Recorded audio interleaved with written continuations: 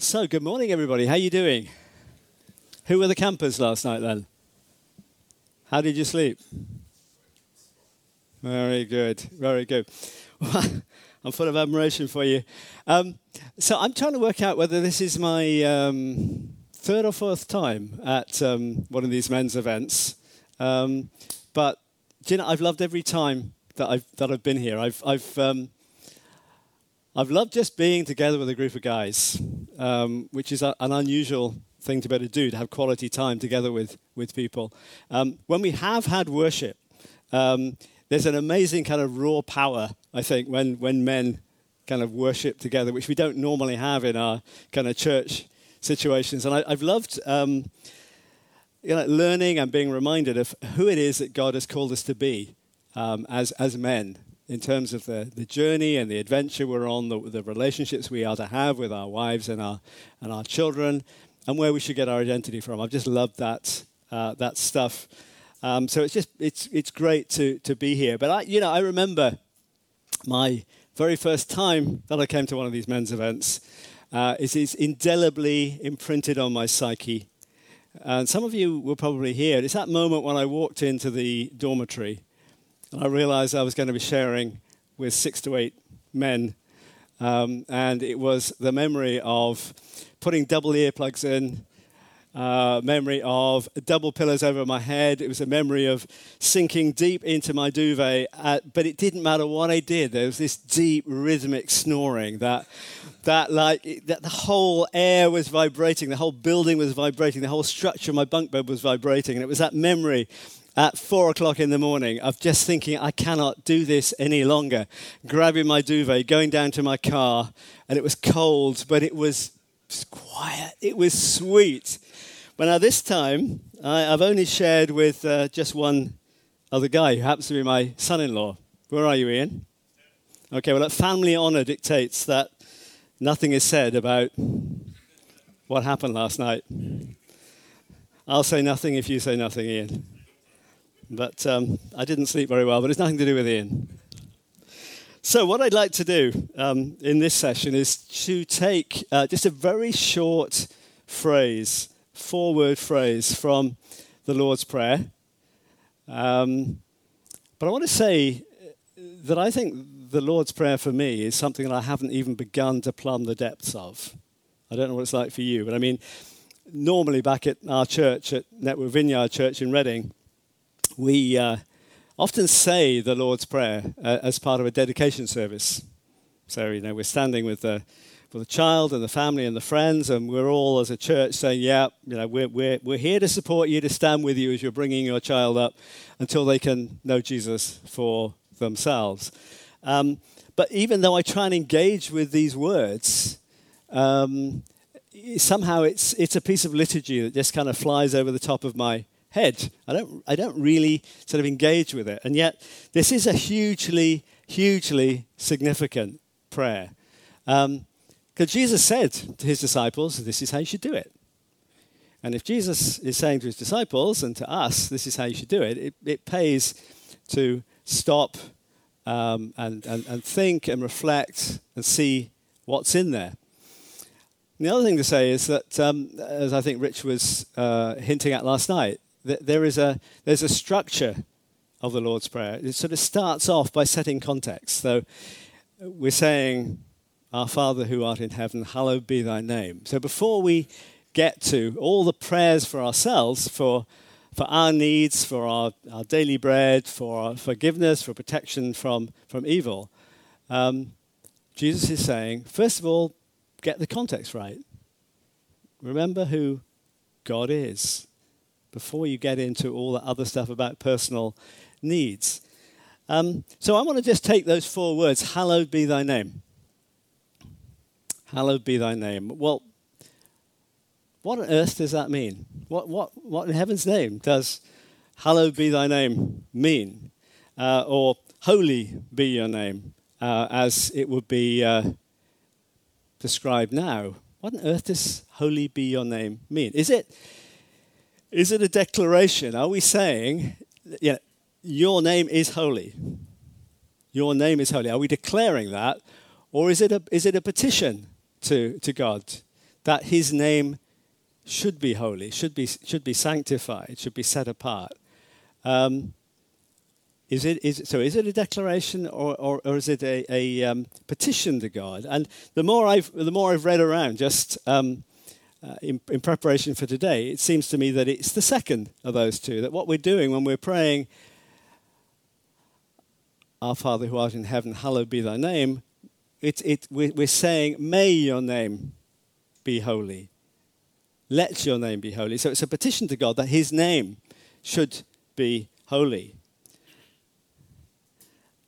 Now, the Hebrew word for holy is kodesh, which means apartness, set apartness, separateness, or sacredness. So if I just try to bring all that together for a minute in the kind of JNIV version, the John Neate International Version, it would mean something like, Father God, we pray that your name will be set apart and sacred, that we will honor your name, and then the world and all creation will honor your name as glorious and set apart.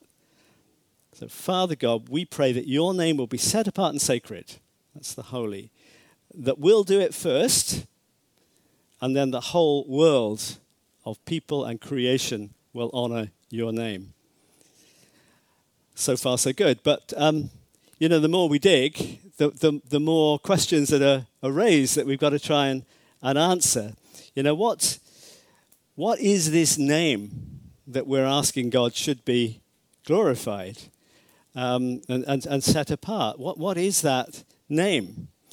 Well, think about your own names for a minute.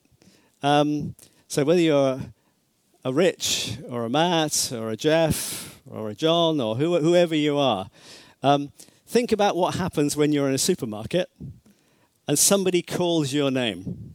It's almost certainly not for you, but they call your name. What's your reaction to that? I know for me, I'm a bit like a Pavlov's dog. I'm right there. Somebody says, I hear John, and I'm right there.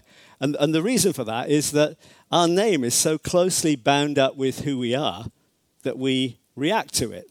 And our name really embodies all that we are. So we, after a growing lifetime, become really closely identified with our names. So you think like you're a Rich or a Matt or a Jeff or a John.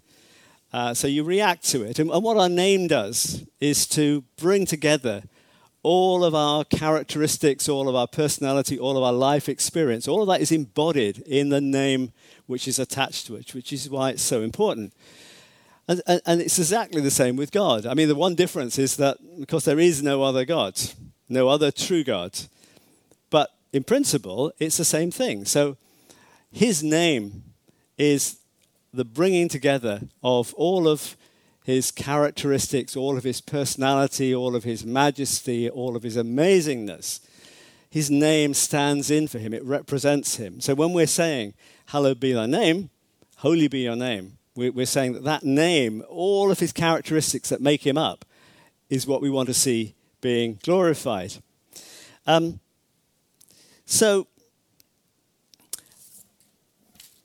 it go.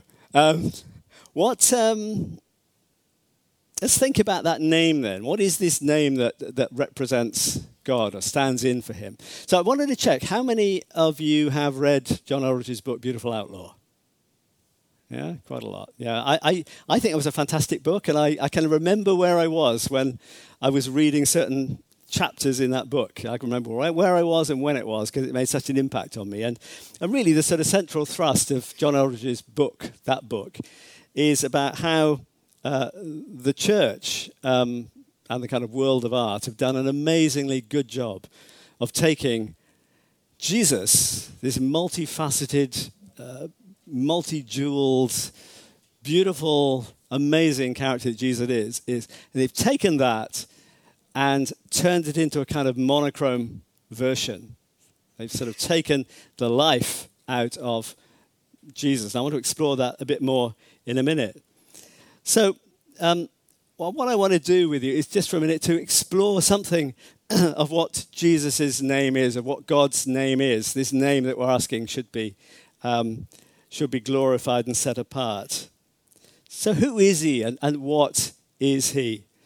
Well, we know that he has always existed and he always will exist. He is eternal from the beginning to end. And as we read at the end of Revelation, behold, I am coming soon. My reward is with me, and I will give to everyone according to what he has done. I am the Alpha and the Omega, the first and the last, the beginning and the end. Amazing. Before time began, he was, and at the end of time, he will be. He's also omnipotent. He's all-powerful. He threw the stars into space. He has created everything that we see. And in John, we read, through him all things were made. Without him, nothing was made that has been made. In him was life, and the life was the light of men. So he's all-powerful. He's created everything. And you can see him in the power of nature. You can see him in the raging storm. You can see him as the waves crash against the rocks in the power. But you can also experience him and see him in the gentle lapping of the waves on the seashore. You can feel him and experience him in the gentle, warm breeze on a summer day. And you can feel him in the golden light of autumn. He is absolutely everywhere. He pervades nature. And he is a God who has a sense of humor. Now, how do we know he has a sense of humor?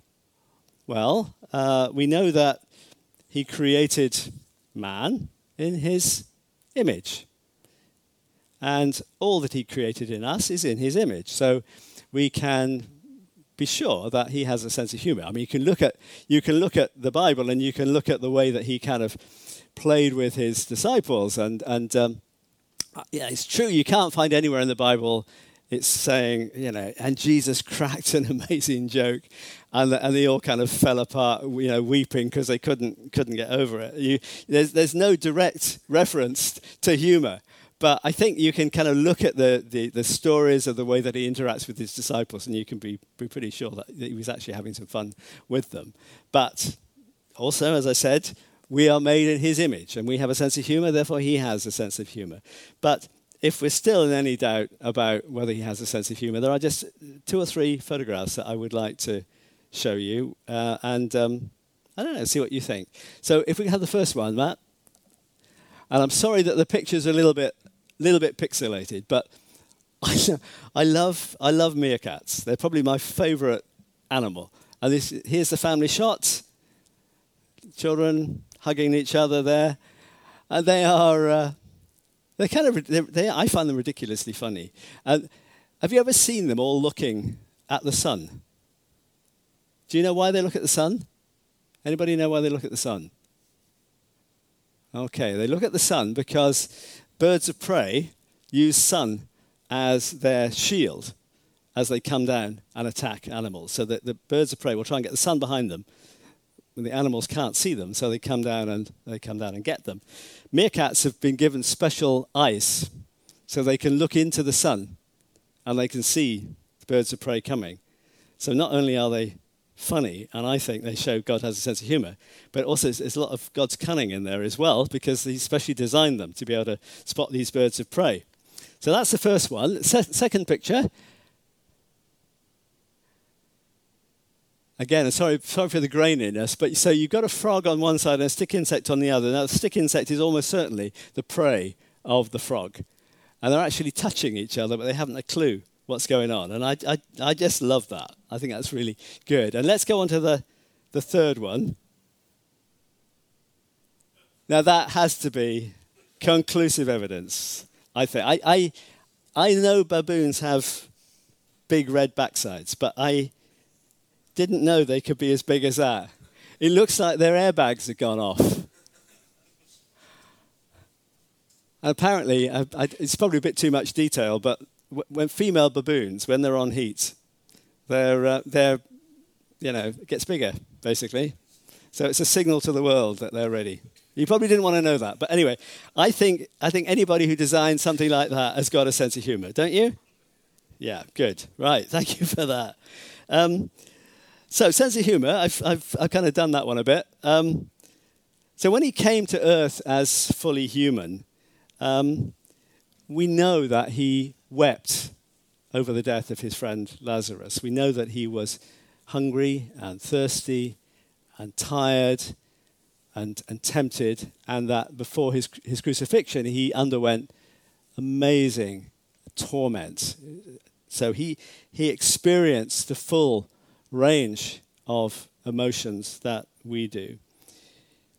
He's a God of extravagant generosity, and Rich was talking about the wedding in Cana last night briefly. Jesus produced 600 litres of the very best wine at that wedding. 600 litres. I think in every day as we look around, we see what an abundant God he is. We see it in nature. I quite like melon. There are two types of melon, aren't there? There's honey melon, and there's watermelon, and the watermelon is the one with all the little pips in. And as I'm picking my way through the watermelon, which I do like, I'm thinking, do you know, God, it would probably only take 2 of these seeds to kind of keep the line going. But there are hundreds and hundreds of pips, aren't there, in a watermelon? And I think it's just one of a million examples you could find of God's kind of extravagant abundance in nature. He's a God of extraordinary compassion. He's a God who hung out with the unattractive, with the prostitutes. He hung out with tax collectors. He hung out with the social outcasts. He was the God who forgave the woman caught in adultery. When everybody was ready to stone her, he was that God. And he was the God who allowed a prostitute to wash his feet with her hair, with her tears, and to dry his feet with her hair, and forgave her. Just breaking through all social conventions. So a God of amazing compassion. He's a God of fiery passion, compassion and passion. He was the guy who drove the money changers out of the temple with a whip because they were abusing his father's house. He was a God who could show righteous anger.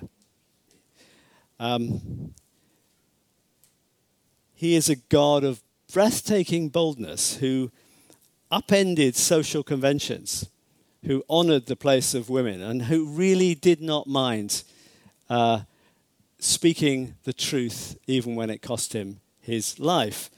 And I just wanted to read you this bit from Matthew 23, the kind of woes to the Pharisees. I think it's just so powerful. So if you don't mind, I'm just going to read this one kind of word for word. So he's talking to the religious leaders in Jerusalem, and he says this, and this is a shortened form. Woe to you, teachers of the law and Pharisees, you hypocrites! You shut the kingdom of heaven in men's faces. Woe to you, teachers of the law and Pharisees, you hypocrites! You travel over land and sea to win a single convert, and when he becomes one, you make him twice as much a son of hell as you are. Woe to you, teachers of the law and Pharisees, you hypocrites! You give 1/10 of your spices, you do your tithing, but you have neglected the more important matters of the law, justice, mercy, and faithfulness. You should have practiced the latter without neglecting the former. You blind guides, he says, you swallow a gnat. You strain out a gnat and you swallow a camel. Woe to you, teachers of the law and Pharisees, you hypocrites! You clean the outside of the cup and the dish, but inside they are full of greed and self-indulgence. Blind Pharisee, he says, first clean the inside of the cup and dish, and then the outside will be clean. Woe to you, teachers of the law and Pharisees, you hypocrites! You are like whitewashed tombs, which look beautiful on the outside, but on the inside are full of dead men's bones and everything unclean. In the same way, on the outside you appear to people as righteous, but on the inside you are full of hypocrisy and wickedness. Woe to you, teachers of the law. He's on a roll here. You build tombs for the prophets and decorate the graves of the righteous, and you say, if we had lived in the days of our forefathers, we would not have taken part in the shedding of the blood of the prophets. So you testify against yourselves, Jesus says, that you are the descendants of those who murdered the prophets. Fill up then the measure of the sin of your forefathers. You snake, just a good measure, you snakes, you brood of vipers, how will you escape being condemned to hell? You know, Jesus was absolutely and beautifully not politically correct. And he did not curry favor for the sake of it. He didn't curry cheap favor with the political leaders of his day. I mean, we fuss about people transgressing politically correct lines in today's society, but boy, he cut across every acceptable social convention and let them have it, really. But you know, the amazing thing is that everything he says, everything he does, is motivated by the purest of love. It was perfect. So he could say all those things in a way that we couldn't, because he is perfect. But he had that boldness to say it as it was, which I think is just wonderful. And he is a God who is cunning, amazingly cunning. And we all know the story of the denarius coin, but it's just kind of worth remembering that one too.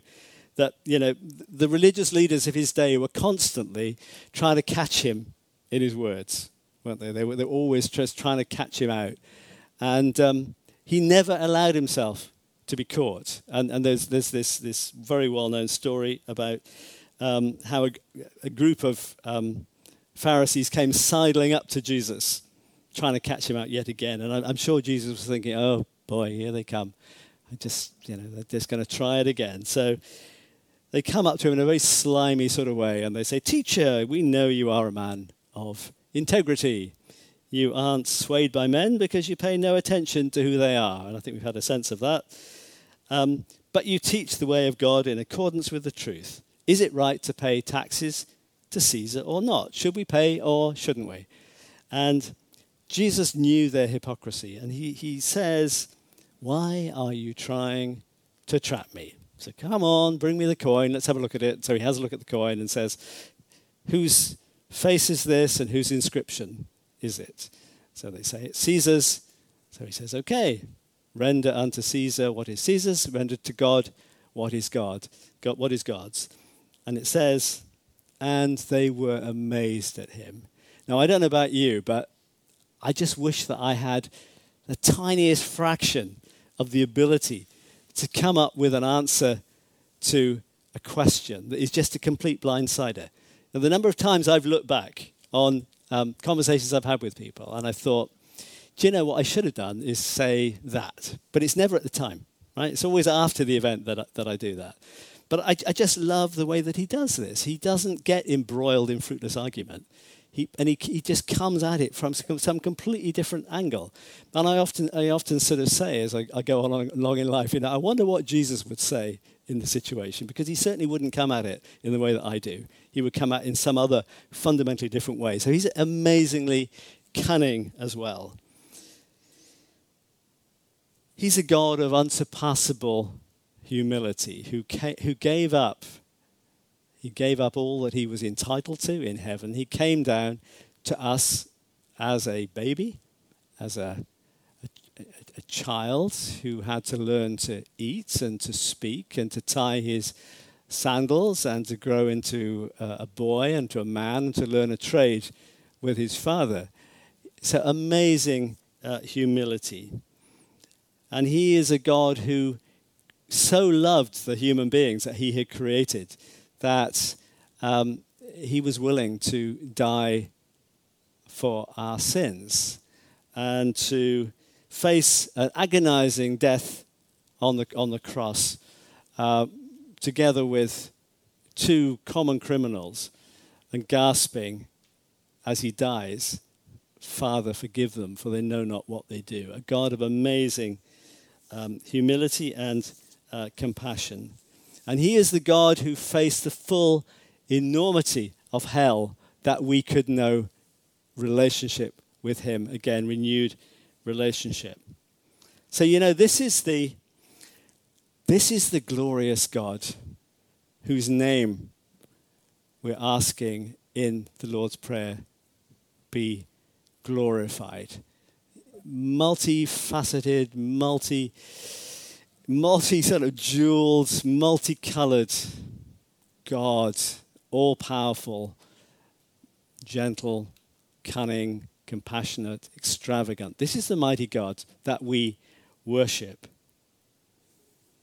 And John Piper, Christian writer and teacher, says it's like exploring an iceberg. The 10% of Jesus that we can see stretches up and up and up and up into the clouds such that we could never fully explore it, let alone the 90% below the water that we can never see. So that is the mighty God that we worship. And I just wanted to take 2-3 minutes just to see a quick film clip so we could just sort of ponder that for a minute before I go on to ask the question about what has the church done to Jesus.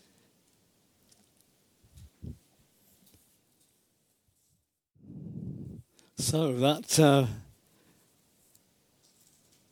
is the name of God that we are praying in the Lord's Prayer should be holy. And I just brought out some of the dimensions of this amazing God that we follow. But what I wanted to ask now is what has the church done to this glorious Jesus? And what has the world of art done to Jesus? No, maybe not all of the church, all of the time. But some of the church, some of the time, or maybe all of us, some of the time. What have we done? And I just want to have a very quick look, first of all, at some art. Now, I was going to go quite hard on religious art when I started writing this talk, but actually, the more I thought about it, the more I thought, almost certainly most of the people who've tried to depict God in some way have done so from a good heart. So I shouldn't be too critical, but there is something for me about certain aspects of religious art that I think turn this amazing, majestic Jesus, this amazing God we're talking about, into some kind of insipid, monochrome version of him. So I just want to show you a couple of pictures of the Marian child ilk. So we have a quick look at the first one. Now, I'm sorry, again, it's a little bit grainy, but this is a really, really weird photograph because he's actually almost like a little man, but he's very small. So he's not really a baby, is he? If you can sort of see that. He's not really a baby, but more like a little man. They've got his skin colouring about right, but there's a kind of hopelessly lost expression in Mary's eyes, I think. And then the second, we just have a look at it, for me is even worse. So you've got this chubby little baby, white, definitely a Western baby, curly hair, probably blue eyes, and it's all just so wet, I find. And when you think about this mighty God that we're talking about, I know that part of it was his humility and him coming to earth, coming as a baby. But it wasn't even under those kind of circumstances. It was rough, and it was gritty, and it was dirty when he was the baby. So for me, although these guys have done their best to represent Jesus in some way, I just think that art has taken a huge amount out of the vitality and vibrancy and power of God. And especially when that starts to be revered in Orthodox-type churches in place of God himself, then you have a really big problem. So that's it. That's it with art for a minute. And the next thing, I just want to think about what the church has done to Jesus as well. I mean, particularly the liberal church in the world. And the liberal church argument runs something along these lines, that Jesus is love, So he would never want to stand in the way of anything which was loving. So any kind of relationship, in any kind of context, is okay, because if it ticks the love box, then as Jesus is love, he would endorse it.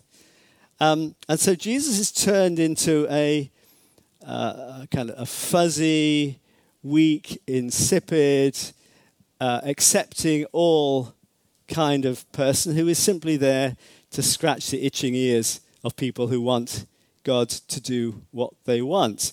But it is true. Jesus is love. Jesus is the most profound expression of love there could possibly be. He came, gave himself up for us on death, to death on a cross, and gave up everything for us. So he is the personification of love. We know that. But he doesn't say every kind of lifestyle is okay. Even when he was with that woman caught in adultery, and he saw off all the accusers, and in the end it was just Jesus and this woman who was totally amazed that her accusers had gone. He said, "Go, woman," he forgave her, "but go, woman, and leave your life of sin." So he didn't say, it's okay, you go back to having affairs and all the rest of it. He forgave her, he loved her in such a deep way, but he said, go and leave your life of sin. And the church has done a lot of damage by trying to create God in its own image, rather than represent him in the fullness and the glory and the power and the majesty that he is.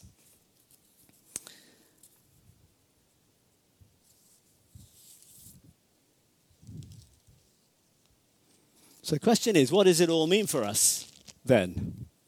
Sorry about all this rubbish scattered around the floor. Is that all right? It's a little bit of snowfall here. What does it mean for us? How should we react to all of this? What change of heart should it produce in us? What kind of action should it lead to? Well, Tim Keller, that Rich referred to last night, has talked about three responses, really, to this question. He talks about the necessity of praise, and he talks about the primacy of praise, and he talks about the anatomy of praise. I just wanted to kind of run through those really quickly with you. So the necessity of praise. If as followers of Jesus we're going to glorify God, then we have to praise him. We have to put him at the very center of our lives. He has to be the focus for our being, the focus for our actions. He has to be the number one. As Tim Keller says, he asks the questions, and when we go into the private place, where there are no other distractions, and we don't have to think about anything else specific, what do we think about? And Tim Keller says that we will all praise someone or something. Well, the question is whether that someone or something is God or something else. So there's the necessity of praise then. So if God's name is to be holy, to be hallowed, then we have to praise him. He has to be our number one. And then he talks about the primacy of praise. And I said earlier that Jesus sets out an order in the Lord's Prayer. So he sets the context of his majesty first before we get into praying for ourselves and for other people. And, this is where I'm going to make a number of confessions about my own shortcomings. And the first thing I want to say is that I find it really difficult to pray silently. This is a little aside, really. So you're supposed to go to your room and shut the door and pray to your Father who's unseen, and he knows what's on your heart. But I find it really, really hard to pray quietly. So whenever I pray out loud. And in my house, Not so much now because the girls have all grown up and moved out, but even when they come back, it happens. I can hear them saying, "Dad, what are you doing up there? What are you doing up there?" And my youngest daughter, Kirsten's got really cute hearing. She says, "Dad, I can hear every word you're saying. I can hear every word you're saying." And it's kind of embarrassing because I'm really kind of passionate when I pray and intense, and there's all sorts of stuff going on. And I'm thinking, Kirsten, if you can really hear every word that I'm saying, that I am embarrassed. So that's the first thing to say, that I pray in quite a loud way. The next thing to say is that I do talk to God a lot, every day. I'm right in there with requests for His help in all sorts of situations. Situations I'm facing, prayers for other people, prayers for circumstances. But the problem is that I don't spend anywhere near enough time listening to God. So it's a bit like I'm with one of you guys, and I really, really, really want to know what you think.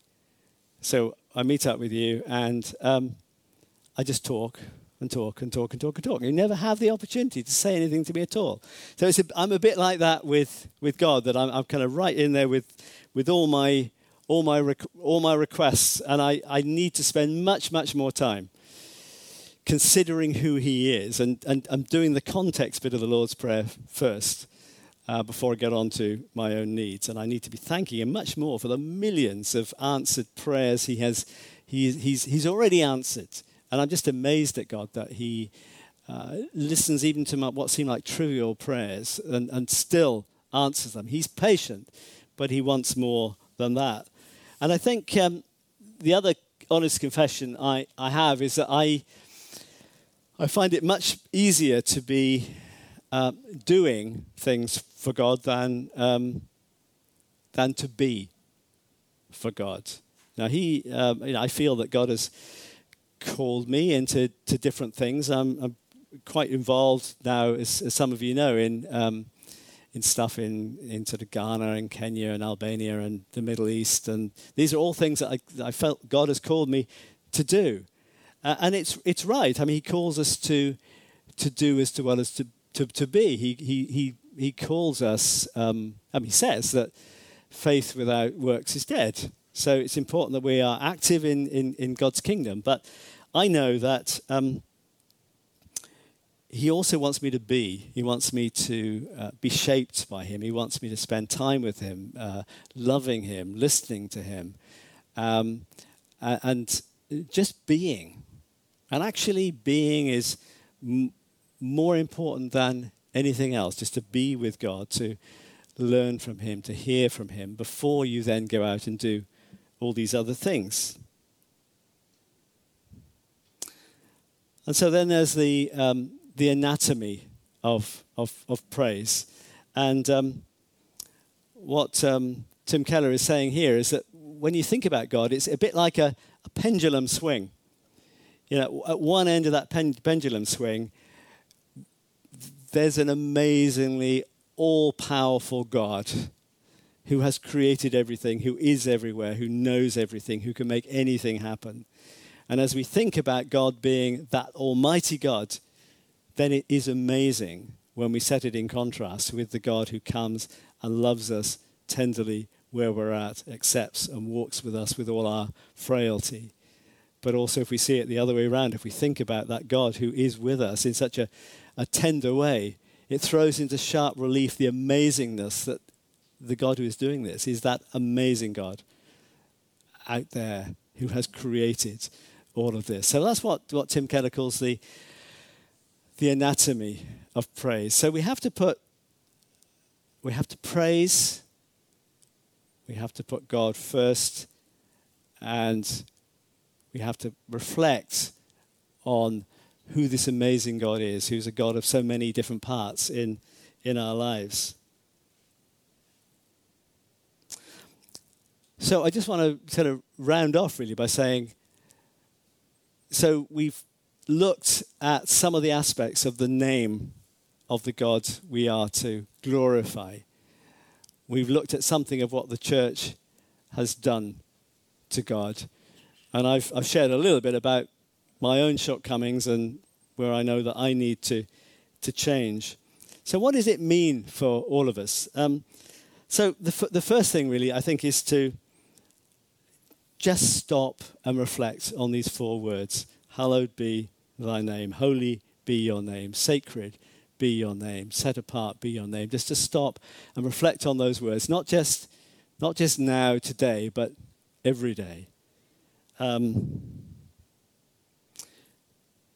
glorify God. To have no priorities ahead of him. Not people, not career, not ambition, not even the things that we believe God has given us to do for him. The ministries even are not to be before our love of him and the relationship we have with him. So I think that's the first thing that we have to do. I think we have to look at our own hearts and just encourage us all to do that and say, what if anything is there that stands above God in that prioritization? So we think about his name being holy. What else have we put in there? What needs to be removed from our hearts? What needs to change? So how do we love God? Well, we see in 1 John 5, this is love for God, to obey his commands. So if we have a look at the whole of Scripture, we've got the handbook for doing that. So to love God is to obey his commands. And if we make a practice of hallowing God's name every day, then we get into the right relationship with God. We get into a position where we can be shaped and molded, loved by him, and we can love him and we can hear his voice. And everything else will fall into place. All those prayers where I rush in and ask the questions as my immediate instinct, I know I have to put into perspective. And if I need to spend more time with God, just considering who he is and loving him and walking with him, listening to him, being shaped by him. And that's what he wants us all to do. Seek ye first the kingdom of heaven, and all these things will be added to you as well. It's just another way of putting it. That's what God's saying to us. Seek the things of God, and all those things that trouble your hearts, all the needs you have, he will meet. So we're nearly there. So finally, this isn't just a personal thing. This isn't just you and God, me and God, important though that is. The Lord's Prayer calls for his name to be glorified. Us first, and then the rest of the world. So how will the world come to glorify God's name? It will come to glorify God's name when it can see the beauty of God, when it can see the truth of God, when we strip off all those layers of tradition and hypocrisy and man-made things that we have overlaid the truth of God. When we strip those things off, then the world can begin to see Jesus and God for who he is. And, I read out the woes earlier on. Woe to you this, woe to you that, as he was speaking to the religious leaders of the day. In some ways, we are the religious leaders of our day. And if we like to think that those stupid Pharisees got it all wrong, well, maybe they did, but we do as well. And so we just need to remember that. So look at our lives. Look at our lives. Think about how we come across in our personal witness, in the things that we say, the things that we do, the way we live out our personal lives, the way that we live out our corporate lives as Christians. That we want to pray to God that we will be able to present ourselves to the world in a way that presents the attractiveness of this God that we want to follow. And that is our call to mission, finally. The Great Commission given by the resurrected Jesus to his disciples. All authority in heaven and on earth has been given to me. Therefore go and make disciples of all nations, baptizing them in the name of the Father and of the Son and of the Holy Spirit, and teaching them to obey everything I have commanded you, and surely I will be with you to the very end of the age. Now, some people may say that their Christian faith is a private thing. It's a personal thing. You hear it sometimes. Not possible, my friends. It cannot be a private Christian faith. We are called to shine as lights to the world. We're called to just open the door for people to Jesus. So hallowed be thy name. Holy be your name. May your name be glorified and set apart, God. That is the prayer that we pray, and it truly is a key that unlocks the door for us, and it is the key that unlocks the door for other people as well. So thank you, guys. And I'd just like to ask Tom to come up and join me. Tom, is going to tell a great little bit of his testimony, which I think just shows that at a point in time, he understood the importance of the primacy of praise. Tom, thanks. Perfect. Can you hear me? No? Well, yeah. Now? You said, okay. I was asked to share a little bit about, I guess, a point in my life where hallowed be thy name sort of came in HD in my face, really. It was a little over 2 years. So where I was in my Christian walk, I was seemingly like everything was okay, which is always a dangerous thing when you think you're doing quite well. I was squatting with my outlaws, for a while, just while I was saving to buy a house. So, I'd walk in the house that obviously my in-laws live with. My mother-in-law thought I was great, which is helpful. Newly married, everything's fine, work's fine. And, because I was sort of avoiding being in the house a little bit, I was doing loads of exercise, loads of 50-mile bike rides. I was feeling, just really great, really great. I think that was my reality. And then I sort of had a snotty cold that just wouldn't really go away. And then it developed to a cough, and I just kept coughing. And then one day I just couldn't stop coughing, and my throat shut. And I was doing my sort of salmon out of water impression on the bathroom floor, as I just, struggling to breathe, struggling to get breath, and I'd been turned away by the doctors, so they didn't think I needed antibiotics. And the paramedics, calmed me down, got me breathing again, and I walked in and had antibiotics. Now, fine, okay, a bit scary, but, I'm sure we've had moments where we thought, oh, it's a bit lucky. But anyway, I put me on antibiotics, and then where sort of the fun really began was like the following day. Now, Brentwood as a place has a reputation for people upgrading their faces and bodies generally, and I was like, there is something up with my face, and I was like, and everyone was like, no, can't see it. I was like, fine. Carry on a little bit longer. Then I had bright red armbands, and so I rang up and said, something's not right. I'm obviously reacting to this antibiotics. Fine. Change my antibiotics. Fine. Had a family event and started to shiver, and it got worse. Then on the Monday, I just couldn't get out of bed. I sort of staggered downstairs, and my father-in-law was working from home, looked at me and said, I think you need to go to the doctor. I'm going to drive you to the doctor. And I was like, I was feeling rough, but I just thought it was part of the course. And then when I was in the doctor's surgery, doctor looked at me and she said, we're calling the ambulance. So they called the ambulance, and at that time I had about a 43-degree temperature. So I was really starting to cook. And I remember, sort of getting taken to the hospital, and then I remember being in high dependency, staring at, on the opposite side of the room was a bed where we'd basically said goodbye to my wife's grandma. And life suddenly was becoming a little bit jaded, a bit scary. But a nurse reassured me by saying, we're just going to put adrenaline in here just in case, your throat shuts. And I was like, great, thanks for that, guys. So then, temperature, soared, and, about 4 o'clock it stabilised. I came back down, and they put me in a side room, and what I guess I was really here to share was the moment at which I came into this side room, and everything was inflated, like everything. And I Bit like the baboons, then. where I was in a room and I was on my own, and I'd had everything stripped away in probably about 12 hours. I wasn't the engineer. I wasn't the husband. I wasn't this dashing look of fitness. I was a mess. I just looked like Jabba the Hutt, and I was just sat in my bed thinking like, this is the worst like I've ever felt.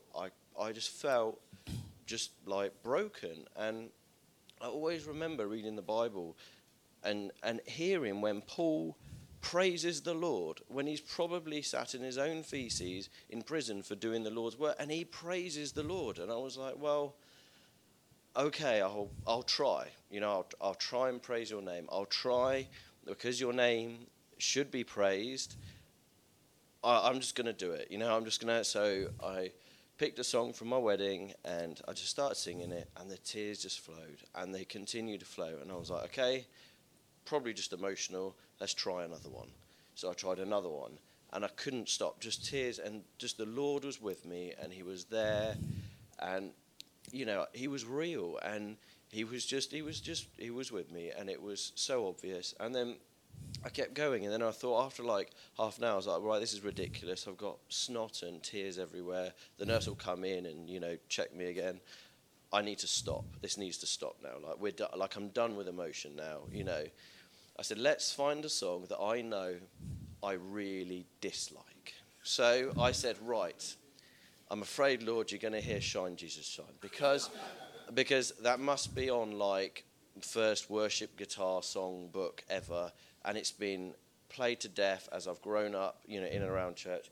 It's horrendous. And I started to sing it thinking, this is it. This is the cork on the tears. We're done. And I just couldn't stop. I just couldn't. It just kept going. It just kept going. I just couldn't stop crying. I just kept crying. And the Lord was with me. And hallowed was his name, and he loved me. And when we say, sometimes it's so tinny when we say, like, God loves us, he loves us for who we are.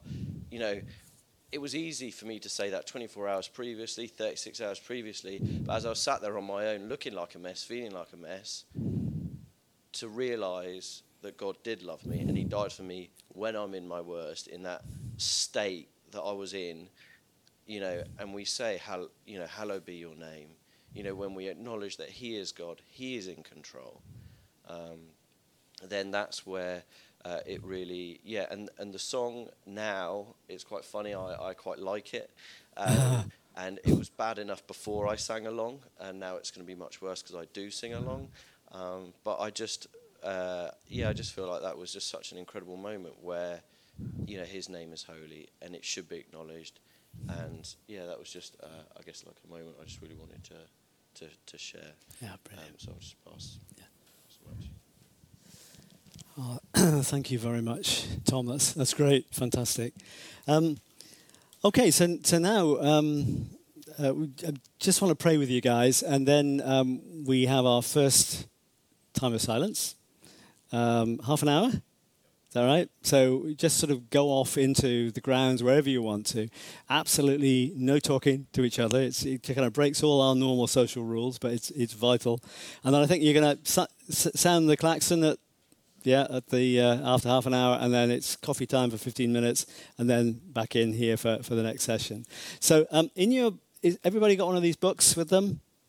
You'll find at the back that there are some questions that are suggested for each of the sessions, and this was session 2, obviously. So if you could have a look in wherever you find yourself, if you could just have a look at these questions and maybe just use these as a bit of a framework for talking to God now and seeking God in this time.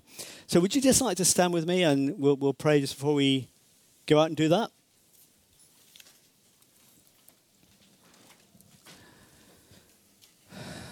Father God, we want to say we glorify you. We want to see your name hallowed. We want to see your name holy. We want to see your name glorified and set apart. Lord, we want to do that in our own lives. And we want to be witnesses for you so that we can introduce other people to that same relationship, God. And I pray, Father, as we just seek you now over the next 30 minutes, that you will speak to us about where are you in our prayer lives? Where do we go by default when we have quiet times and don't have to think about anything else? Are you our default position?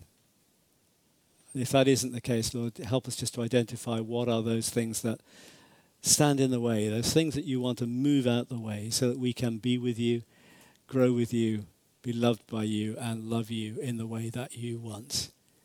Pray that you'll just pinpoint those things for us now. In Jesus' name, amen.